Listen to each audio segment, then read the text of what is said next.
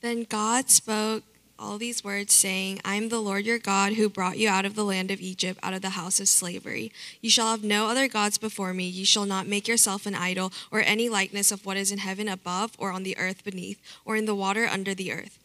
You shall not worship them or serve them, for I, the Lord your God, am a jealous God, visiting the iniquity of your fathers on the children, on the third and on the fourth generation of those who hate me, but showing loving kindness to thousands, to those who love me and keep my commandments. You shall not take the name of the Lord your God in vain, for the Lord will not leave him unpunished who takes his name in vain. Remember the Sabbath day to keep it holy. 6 days you shall labor and do all your work, but the seventh day is a Sabbath of the Lord your God. In it you shall not do any work, you or your son or your daughter, your male or your female servant, or your cattle or your sojourner who stays with you. For in the 6 days the Lord made the heavens and the earth and the sea and all that is in them, and rested on the seventh day. Therefore the Lord blessed the Sabbath day and made it holy. Honor your father and your mother, that your days may be prolonged in the land which the Lord your God gives you. You shall not murder. This is the word of the Lord. Thank you. Online. We'll jump right in. I had the opportunity this past Tuesday to watch the new film Joker, starring Joaquin Phoenix. And don't worry, no spoiler alerts here, so I won't ruin it for you if you haven't seen it. And also, parents of junior high, I wouldn't recommend it to junior high, not because of anything. The violence all of us have seen, unfortunately, but this film, unlike any other film I think I've seen in a long time, is like a master course on what rejection, loneliness, hurt, pain, abuse, and all this stuff does to a human person. And if you know who Joker is, the character in Batman, the story is of how the Joker becomes a Joker.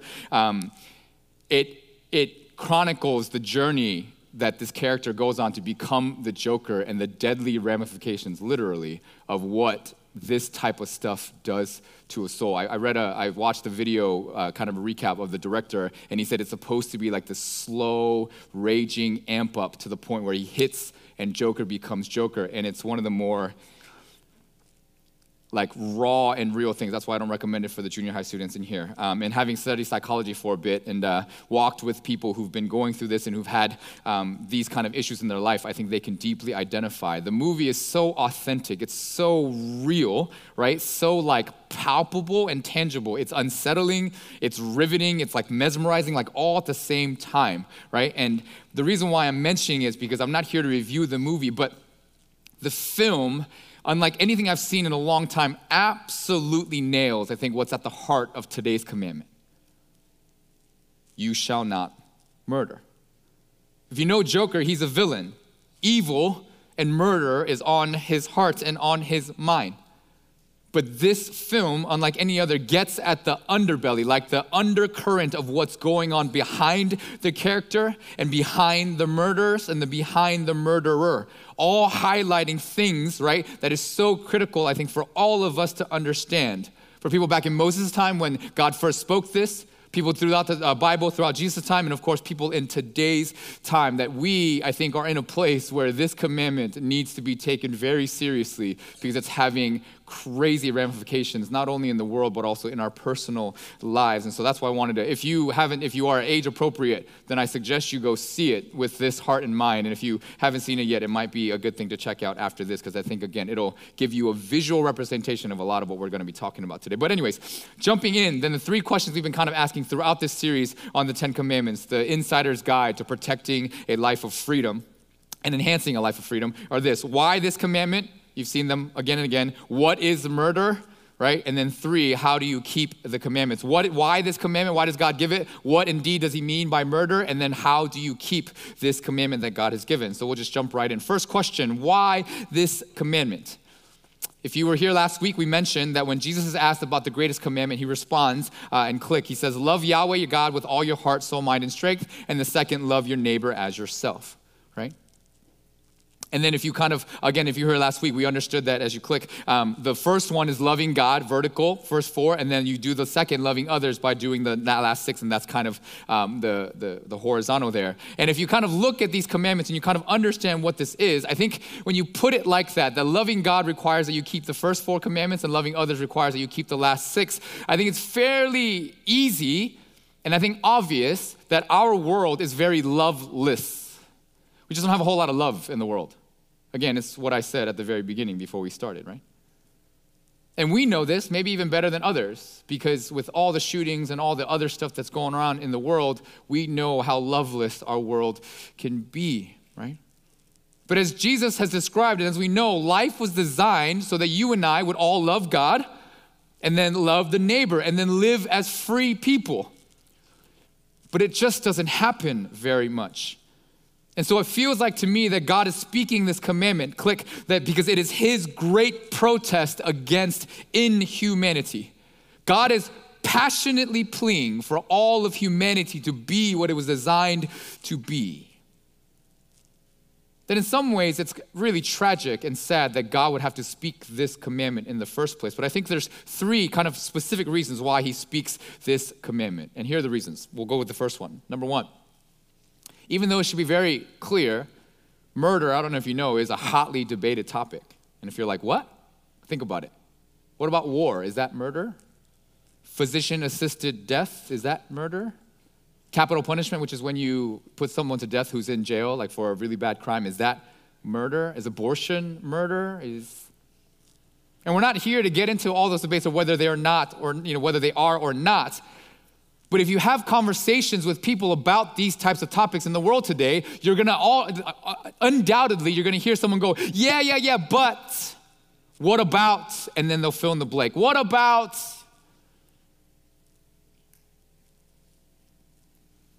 There's the raging war between police and civilians in the world, where we ask the question all the time, what constitutes murder? Wasn't that self-defense? Hands down, don't shoot. You may have heard of the case in Dallas that happened not too long ago of a female white police officer named Amber Geiger who was off duty. And she walked into the wrong apartment in her complex, the apartment of a guy by the name of Boston Jean. Thought he was a burglar in her apartment, though he was sitting in his own apartment studying, I think, and shot him dead because she was scared. And then the thing went to trial just recently. And even in that trial, again, a police officer walked into the wrong apartment and assumed that the black man sitting in that apartment was a burglar and then shot him dead, though he was unarmed, peacefully sitting, I think, at his dinner table or whatever. It was up in the air whether she was going to get convicted for murder or whether she was going to be allowed to say that it was self-defense. Because apparently, if you're in your home and someone intrudes, then you are allowed to then have self-defense. Apparently, that's the state law. And they were thinking, and they actually allowed her to think that, she thought she was in her apartment, and so on and so forth. And if you've seen the video, there's a whole lot of things that you can go check it out about the forgiveness, and we'll talk about that a little bit later. But she was sentenced to 10 years for murder, but she's eligible for parole, which means she can get out in 5. All that to say, something that should be so simple is so not simple. It's fuzzy in the time. And so God protests against this idea, and you can almost hear the anguish, I think, in his voice if you read it. The second reason that God speaks it in protest is because every single life, is sacred, period. Again, this ought to be self-evident. Every single one of your lives in here is sacred. It's why I asked y'all to do the thing in the very beginning, because your life has meaning. But this isn't so clear, is it? I think God is telling us that because he is the author of life and we are life created in his image, we are sacred, period. It's a fact. It means that every human life, young or old, good or evil, beautiful or deformed, or whatever categorization you want to put on it, is sacred. I don't know if you believe that. We should. But I want you to note something that I think some theologians have caught on to that I absolutely love, and the reason why every life is sacred. I want to read this for you. Click the first quote. It would be wrong to interpret this commandment as embodying the notion of the absolute sanctity of human life. Life isn't sacred because it's life. What is protected is not life itself, but the life accorded to the person by Yahweh. Because we are created in Yahweh's image, we are sacred.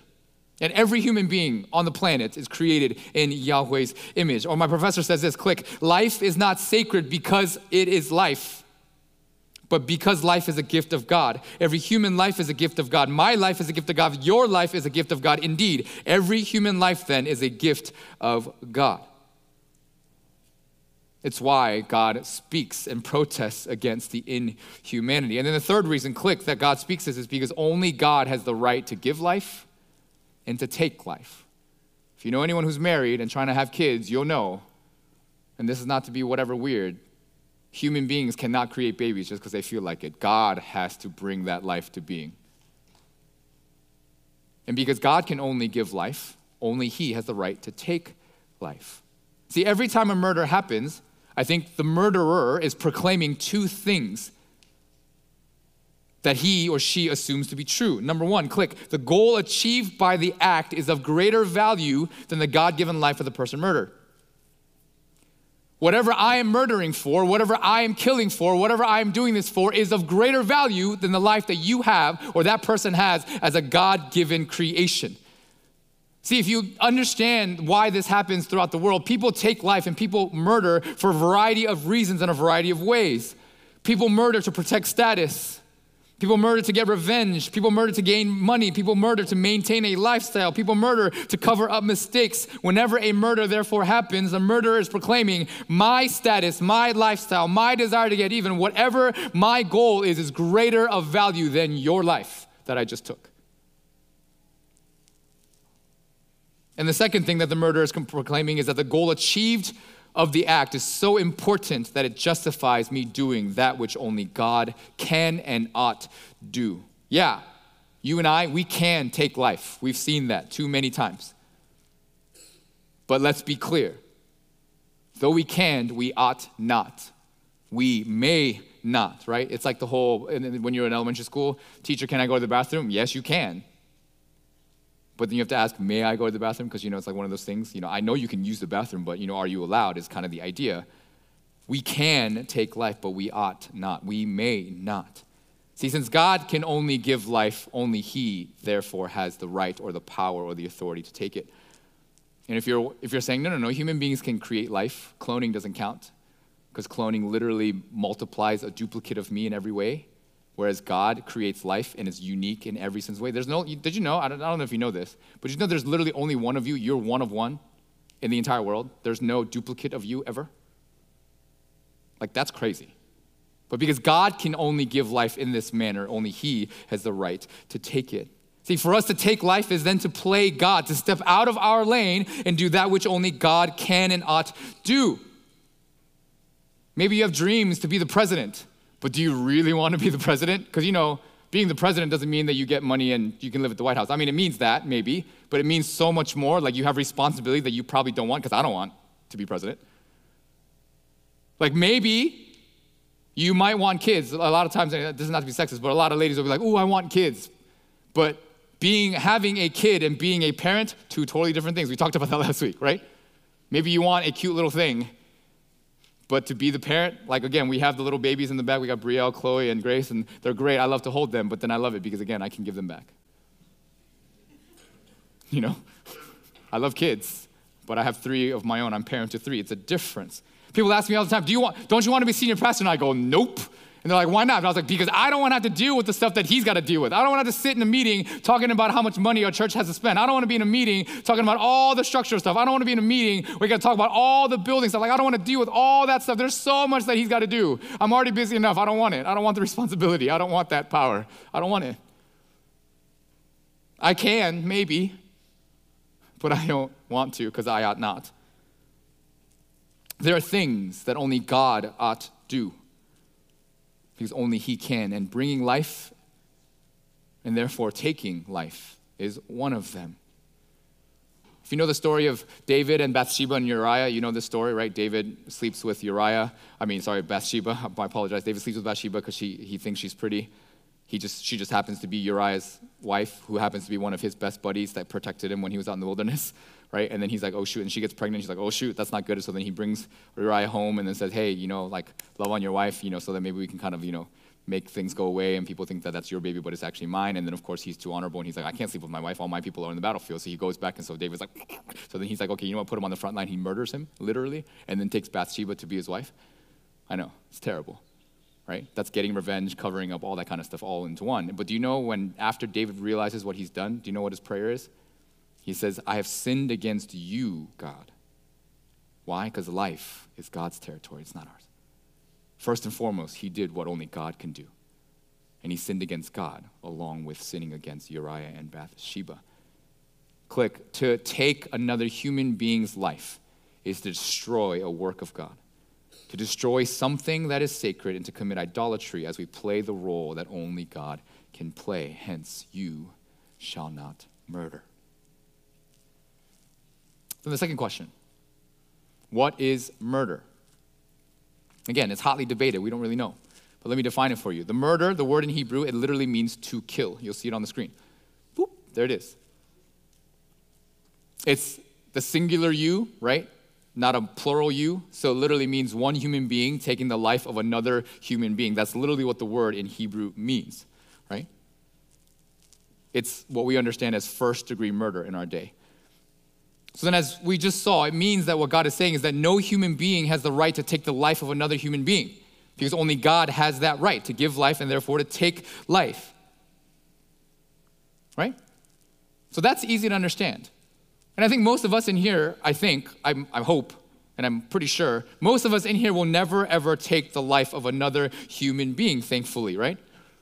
But then the question is, does that mean all of us in this room are safe? That this commandment is for the quote unquote, whatever people out there that would actually do this sort of thing? No, I don't think so. Because fortunately, and yes, I said fortunately for us, Jesus clarifies in Matthew like this. Let me read it for you. He says this, click. You've heard that the ancients were told, you shall not commit murder. And whoever commits murder shall be liable to the court.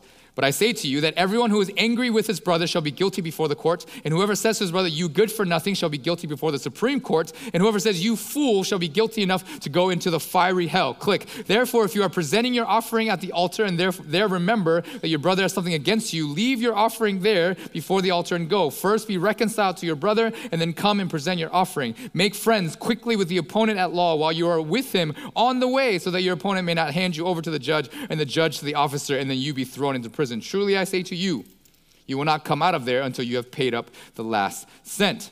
You may have heard this before. It comes from Matthew. And Jesus says, click, you have heard, right? It means Jesus wants to go a little bit deeper than what you may have known. And what Jesus is doing is pointing out that murder is more than just the action, that there's something deeper to that. And this is where you all need to pay attention. We all need to pay attention. The real problem with this commandment that Jesus and God is trying to get at is that no action, no matter what action it is born out of nothing. It doesn't apply out of nowhere. Every action starts from somewhere, and the real problem always begins with the heart. Murder begins and murder is born, therefore, out of the unresolved anger in your heart. You may have noticed, I highlighted for you on the screen, right? Of the escalating intensity in the actions and the escalating intensity in the judgment. If you're angry with a brother, you're guilty before the court. Click, if you say to someone, you good for nothing, the Greek word there is raka. It means empty. It means you empty-headed, you idiot, you fool. It's harsh sarcasm and insulting of someone's mental capacity, aka anytime if you've ever called anyone a stupid, bumbling fool and you meant it, guilty. And then you see the next one, you fool. Guilty enough for hell. It's the word more in Greek, literally where we get the word moron. It's insulting someone's character and personhood. And I'm pretty sure every single person in here has called somebody a moron a time or two or 1,000. Now, I have to say, before we get on any further, that Jesus is not saying that these words or these actions are murder, which I think some of us have come to believe. No. But the nursing of the anger, not resolving the anger in our hearts, that results in the anger, the harsh sarcasm, and the insulting words are not murder, but they will lead to murder. Anger and insults are the ugly symptoms of a desire to get rid of someone who is in the way, which is behind every murder and beneath every murder. And before every murder is the act of nursing anger, harsh sarcasm, and insulting words. My professor says it like this, click, homicide, the ultimate act of inhumanity, comes out of the deep reservoir of unresolved anger, which means you have to ask yourself, do you have unresolved anger?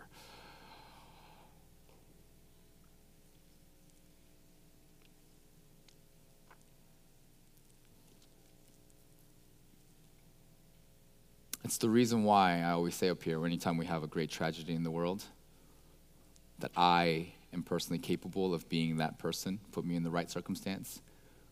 Take my unresolved anger and don't do anything about it. And yeah, I'll get there. Not that slowly either, it seems. What this means then for you is that to God, hiding, nursing, or shoving aside your unresolved anger is just as displeasing to him as murder. The uttering of harsh, sarcastic remarks meant to tear the person down are just as damaging to a relationship as murder. The insulting of one's character is just as deserving of judgment as murder. All of it displeasing, damaging, and deserving of judgment, just like murder. Which means if you have unresolved anger in your heart, you got issues. Julia Michaels song, I got issues, but you got them too.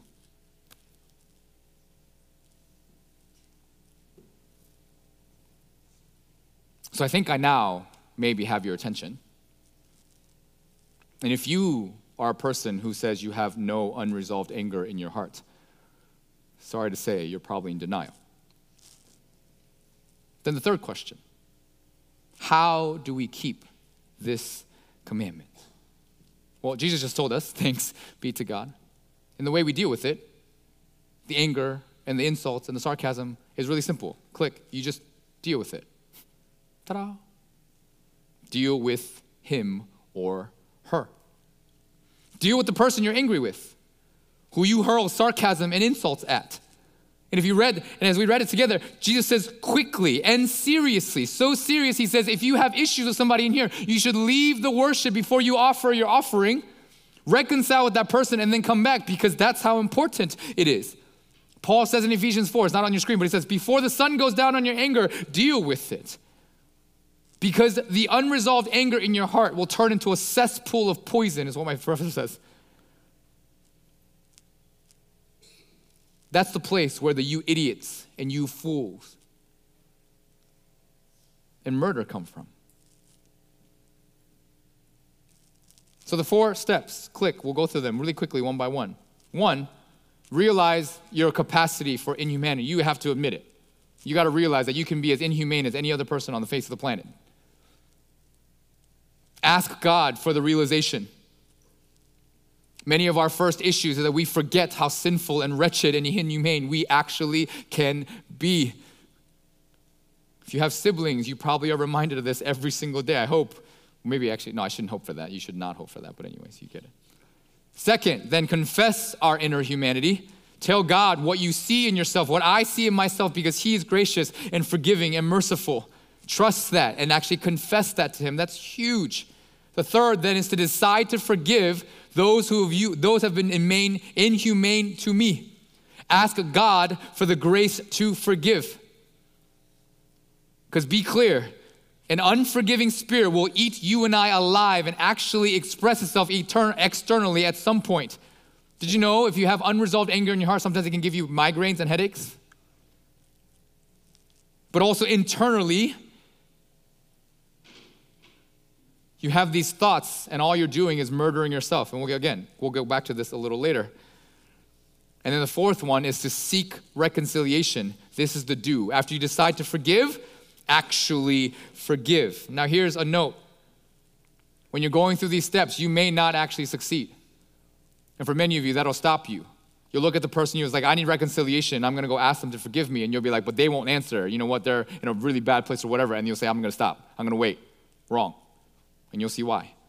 Even if you don't succeed, make the step. Know that you may even be further rejected and further stomped on and further ridiculed. But know that you are freeing yourself in the process because the anger is no longer killing you on the inside.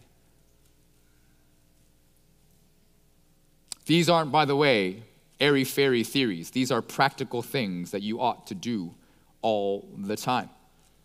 The degree to which you practice them or not practice them will indeed impact the degree to which you will keep or not keep this commandment. But at this point, I think you're probably wondering, and you're probably, many of you, so many of you, if not all of you, are so smart, you're probably like, okay, Pete, cool, but like, I mean, is that really going to work? Is it actually going to help the anger, the insults, the sarcasm? Sounds too easy. And let's be real, Pete, it ain't that easy. Well, then what's the answer? And I'm going to give it to you, and this is where we're going to get really real. And if you've been here for a while, it's something we talked about a lot, but we're going to try to get at the heart of it even more today. The answer is to receive forgiveness and accept the reconciliation from God. Now, you might be like, wait, what? What does that have to do with me not murdering? You may have noticed in Scripture that Jesus takes forgiveness really seriously. Let me just account for the ways. In the Lord's Prayer, Jesus says, if you forgive others, then your Father will forgive you, but if you don't, then he won't. Whew, I'm paraphrasing, by the way, right? If you forgive others, God will forgive you, but if you don't, then God ain't gonna forgive you. That's serious. Then in the parable of the unforgiving servant, you know, the one where the guy is forgiven like $6 billion, but he can't forgive 10,000 that someone else owes him. And you remember what happens? He comes back, he gets judged, and he gets thrown into jail until he can repay, which is never, right? And then Jesus adds in the parable this, people always forget, my heavenly Father will also do the same. Throw you in jail until you can repay, which is never, if each of you does not forgive his brother from your heart. Basically, God will throw you in eternal jail so you can rot and die there if you aren't able to forgive. I know, Jesus is savage sometimes. Maybe you haven't noticed. Or in the cursing of the fig tree in Mark 11, after he curses the fig tree for being hollow, for being the looking good on the outside, but the inside is all rotten, ain't got nothing there, that's of Christ, right? You know what he says to the disciples? And after, he teaches them, he says, so whenever you stand praying, forgive. And if you have anything against anyone, forgive, so that your Father who is in heaven will also forgive your transgression. AKA, if you cannot, you're just like the fig tree and you're hollow on the inside and you might as well curse and be dead because what's the difference? It's the same. Forgiveness, as you can probably tell, is a big deal. But what's all going on? Well, I think it's this. Your lack of a desire or the willingness to forgive and your lack for seeking reconciliation shows, unlike anything else, that there is a reservoir of unresolved anger in here, which also means there's a fundamental misunderstanding of the gospel, in my opinion. Let me say it again. Your unwillingness to forgive someone who has been inhumane to you shows you that you have anger in here that you need to take care of and that you may not actually understand the gospel, full stop.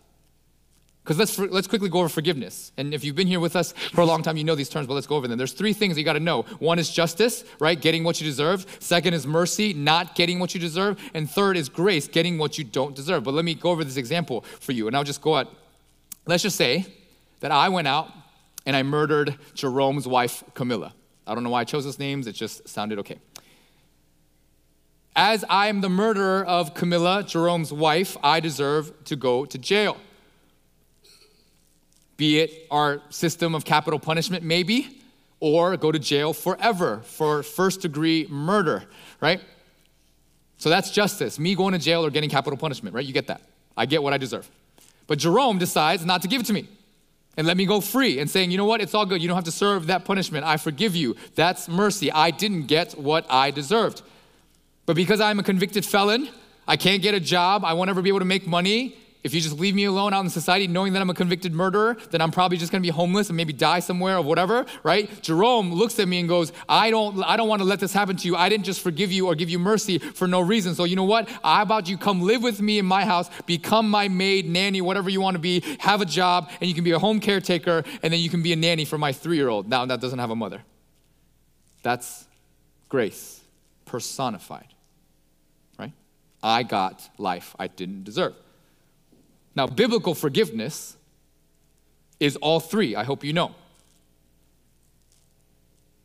And if you are understanding, if you're like, where are you getting these ideas? It's what happens to us. Remember, we sin again and again, right? I hope you know that to be true. And the penalty for sin is death eternal. Justice for us is being dead and separated from Christ forever and ever and ever. But God doesn't give us that. He pardons us, doesn't give us that. That's mercy. We don't get death eternal, but rather he dies on the cross and then grants us eternal life. That's grace, right? It'd be one thing for God to say, you know what, you don't want to be dead forever, but you know what, you can just be a regular person. But God says, no, I'm going to give you grace and give you life with me, adoption into my family, life, freedom, joy, goodness, and all that stuff. That's grace. Which means then you need to understand that grace is not free. It is very costly, as Dietrich Bonhoeffer reminds us in many of his books. And so this is where receiving Jesus' forgiveness and reconciliation comes in. And let me just put it all together for you. Ask yourself, why did Jesus go to the cross? Why did Jesus die on the cross? To pay for my sin and yours and everyone else's. But don't forget that you are included in that group of people. Someone has to pay for the sin. See, in the example of Jerome and Camilla, after actually Jerome gives me a job and I live in his home, he gets a phone call from the court. He picks it up and he says, sir, yes, am I speaking to Jerome? Yes, you are. It's really lovely and amazing that you didn't punish Pete. Really honorable. And I don't even know how you did that. But I'm sorry to say, sir, but our justice system requires that someone pays for this crime. Because if we don't make you pay, then our system will be ruined and then murderers will be out there willy-nilly just doing whatever they want and getting away with all these things. We can't have that. It would create chaos. And so someone has to pay for the guilt that Pete has committed. And the only two people that can take it, sir, sorry to say, is you or Pete. And Jerome goes, well,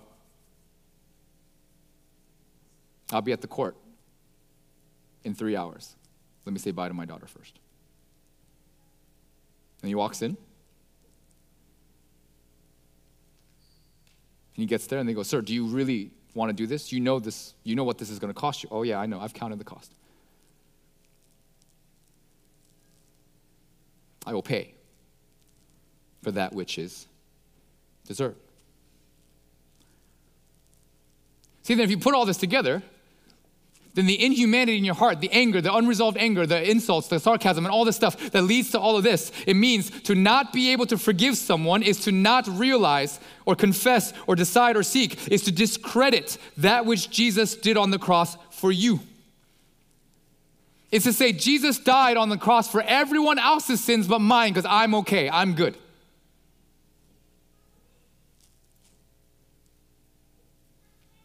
I didn't need Jesus to do that for me. Let's be honest. And again, you realize that if you have this attitude, then you will only continue the violence, continue the hate, continue the pain, and the cycle and everything will just recirculate and it'll breed upon itself. You continue to feed the cesspool, the reservoir of unresolved anger with more anger, and it just boils inside of you. And no matter how hard you try to maintain it and keep a lid on it, at some point it will explode. Mark my words. But if you receive the fountain of blood shed by Emmanuel's veins that washes my sin away, then you will have no choice but to protest the inhumanity just like our Yahweh is doing, and then realize, confess, forgive, and seek reconciliation with God and then with the others who've been inhumane to you. And here's the key.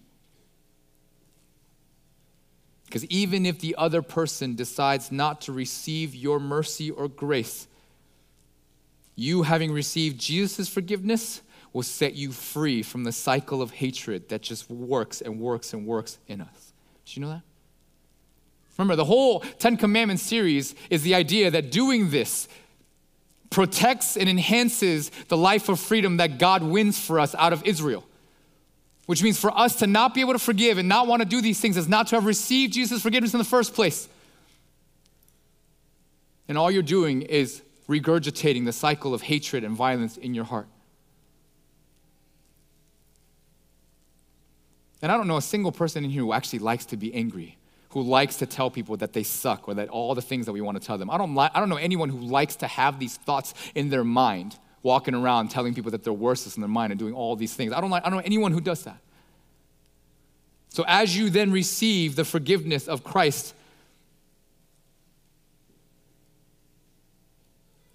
then what Lewis Smead says comes to life. You see it on the screen. To forgive someone is to set a prisoner free and discover that the prisoner is you. This is not about being noble.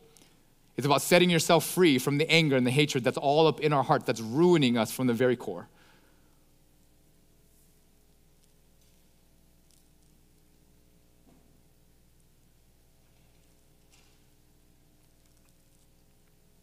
I just want to finish with this quote from my professor.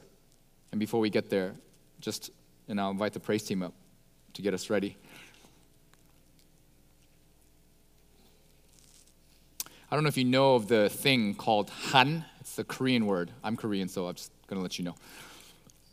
It's this thing that happened, and I'm actually, some of the adults in the back will probably tell you and explain to you better than I do, but it's this basic general idea that our country, right? If you know anything about the history of Korea, we were imprisoned by the Japanese, kind of like Nazi Hitler kind of style. And we fought out of it, and there's all this stuff that happens, right?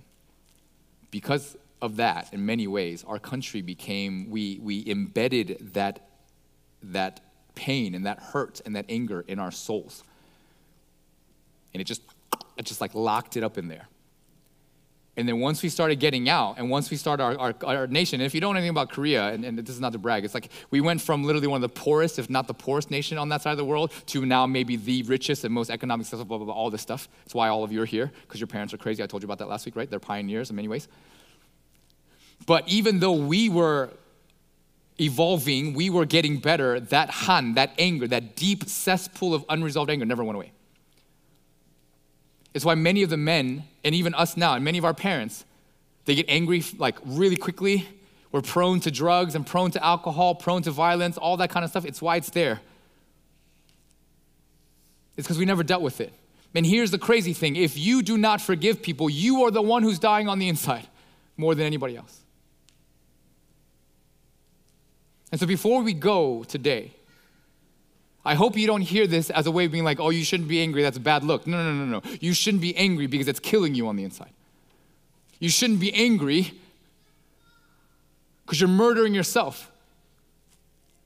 You shouldn't be angry because to be angry means that you have not fully received Christ's blood and his reconciliation and his forgiveness for you. If you know my story, everyone knows that I had a very deep hatred for my father.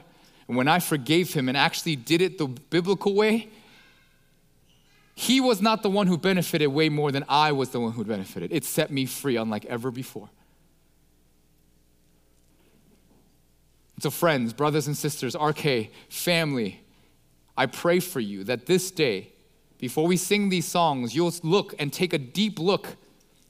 Realize, confess, decide, and seek that as you receive Christ's blood and forgiveness for you, that you would do it for the others. And the last thing that I'll say before I go, oftentimes, I think for many of you, particularly the ones in the church, the ones hardest to forgive are the people sitting in this room right now. The people who annoy you to no end. But can we be people set free from the slavery of anger and pain, protest against the inhumanity of our world, receiving forgiveness and reconciliation and giving it out so that the kingdom would come and that his name would be praised. So the next couple minutes, I challenge you to take a look at the anger in your heart. Identify who the anger is toward and ask God to forgive you, for you to receive that freedom from him so that you can then extend it to the others. And in doing so, I pray for grace, mercy, and freedom for you now and the rest of your days. So take some time, and then the praise team will lead us out, and we'll respond in song.